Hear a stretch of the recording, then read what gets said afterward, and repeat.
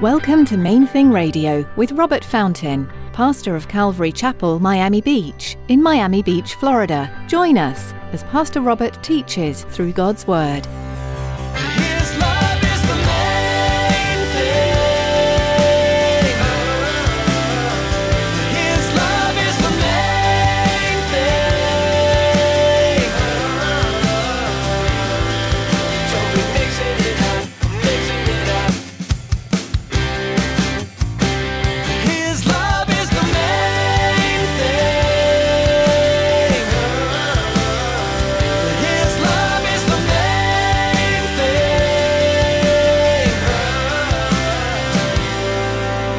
Time and information do not mature a Christian. Suffering, though. Suffering will grow you up. God uses suffering to strengthen us, to train us to persevere, the Bible says. It's through suffering that we learn that we can actually trust Jesus. Can you pinpoint those people who are very knowledgeable in their field of expertise only through study and not necessarily through experience? My biggest faith-growing moments came through struggle and hardship. Can you relate? This, as Pastor Robert tells us today, is the sure sign of growth and maturity in a person. Stick around after today's message from Pastor Robert. I have quite a bit of information that I'd like to share with you. Our web address, podcast, subscription information, and our contact information. Now here's Pastor Robert in the book of 1 Corinthians chapter 1 as he continues his message, Expectations. His love is the main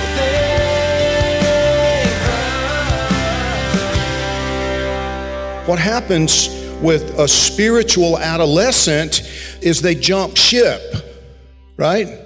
They come to the conclusion, listen, I really thought this guy was the real deal, but I'm thinking he's just lazy or an idiot or whatever, because the enemy helps. The accuser of the brethren helps us to criticize other brothers, and especially our mentors. I remember when I began to notice, I look back at it and I think, I was such an idiot.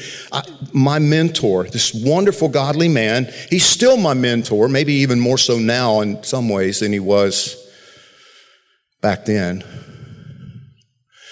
But I remember he was sharing in a church, and I said to him, bro, you got to work on that because it just comes off like canned. Well, it did to me because I was hearing him, share the same message repeatedly.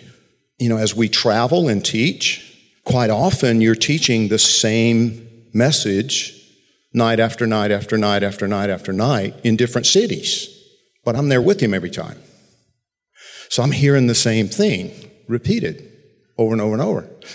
And the enemy planted this little seed of criticism,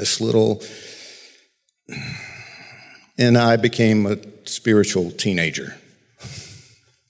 And what happens when you do that, when you stop listening to your mentor, you see, it usually brings some suffering. And you know how you actually mature spiritually? You suffer. Time and information do not mature a Christian. Suffering, though. Suffering will grow you up. God uses suffering to strengthen us, to train us to persevere, the Bible says. It's through suffering that we learn that we can actually trust Jesus. I don't know how many Christians I've met that you spend just a little bit of time and you realize, I think he actually knows Jesus. He just hasn't really learned to trust him. And we use the terminology sometimes, I trust Jesus as my Savior. But then when you look at where they spend their money and the way they spend their time and what they actually do, not trusting Jesus. Trusting their intellect, trusting their education, trusting their giftings, trusting their talents, trusting their family, trusting all kinds of different things, but not actually trusting Jesus. Suffering, which results from the young believer deciding that they no longer need to listen to the mentor God placed in their life. See, that'll do it. That'll grow you up. That will actually bring about spiritual maturity. Now, see, there was a time, I really thought spiritual adolescence was just an incurable affliction. As a young pastor, because I encountered it with a couple of people, they get all, I remember this one guy, and I've shared this before, and he remains a good friend, but I remember him weeping in my apartment. And there were two brothers behind me. I'm trying to actually lead a Bible study, and this guy's just sobbing in the next room behind me. A couple of the brothers were praying with him and ministering to him, and he was repenting, really giving himself to the Lord Jesus. And for the first time in his life, really, he pressed in, he was studying, he was really going for it. And he filled his head, he still is, a really intelligent man. And he just filled his head with knowledge. And for years and years and years, he was constantly filling his head with knowledge. Now, don't get me wrong, education's a good thing, right? But the Bible says knowledge puffs up. In other words, it'll make one arrogant. While love is what builds us, it edifies the believer. I had so many discussions, debates, arguments even with this guy over the years. And then he enrolled in Bible college, and I remember thinking, oh, no, this is going to ruin him. It's going to utterly ruin him. And it almost did, because he had at his disposal, for one thing, he had way too much time on his hands, full-time student, took out a whole bunch of loans so he could do nothing but study the Bible and go to Bible college. And he's filling his head with the Word of God. Now, obviously, I'm a big fan of Scripture and firm believer that we need to be filled up with the Word of God, but we have to understand one of the things the Word of God teaches us is that God Almighty resists the proud. Spiritual adolescence it's spiritual pride. It's when a relatively young believer decides that they have grown so much that they no longer need to listen to the people God placed in their lives. And then they just suffer. They suffer the consequences of their arrogance. And that's what God uses to, like that song said, gracefully broken. Gracefully broken.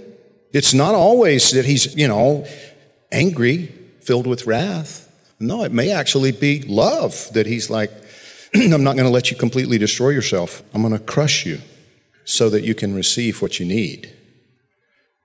In chapter 3 of this same letter, the Apostle Paul warns the Corinthians that, even though they were redeemed, they were in Christ, they had received the Holy Spirit, they come short in nothing, no gift, and they're eloquent, and they're all these things. And, even though he sees and knows that they're going to be established in Christ, he says, but some of you are going to arrive at the pearly gates with your pants on fire. You're going to live completely, utterly unfruitful lives. I heard a phrase this couple of weeks ago now that really stuck with me. This guy was talking about castle builders as opposed to kingdom builders. There's so many Christians, there's so many Christian leaders even that spend their whole lives building themselves castles, not understanding that in Luke chapter 12, Jesus said, it's your Father's good pleasure to give you the kingdom. Oh, but I have to make something happen. Oh, but I have to do that. And so, point number one, I'm going to give you 3, and now we're going to move more quickly. Spiritual adolescence, if you don't recognize and reject it in time, will render you unfruitful. What do I mean by that? Oh, you may build yourself an empire, but when you arrive at the gates of heaven, you'll be empty-handed, and your rear end will be smoking. The way Paul words it to the Corinthians is you will be saved as though through fire. And all that you've built using wood, hay, and stubble, all of these temporal priorities, they're just going to burn up. Now, shifting gears, I want to draw your attention to another little nugget, this subtle nugget that's tucked away in this greeting. Just in case you missed it, his name is Sosthenes. Paul and Sosthenes to the church of God that's at Corinth. Now, why was Sosthenes important enough, significant enough, if you will, to warrant a mention? Sosthenes, the brother. We don't know for certain, but it seems reasonable that maybe this guy maybe it was the same Sosthenes that we find in Acts chapter 18. When you read that background story of when Paul traveled from Athens to Corinth. After a little while, the leaders there, the Jewish leadership at the synagogue in Corinth, grabbed Paul, dragged him before Gallio.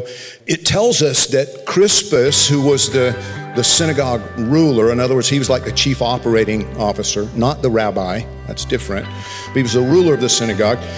He got saved. Crispus got saved. His love is the main thing. His love is the main thing.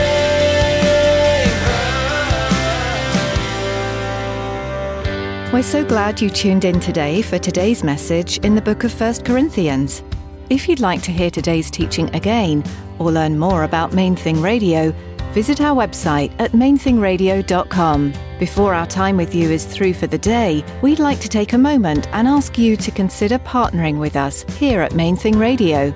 Would you commit to praying for us each time you tune in? As we continue to produce programs to spread the good news of the gospel, we know the enemy won't be happy.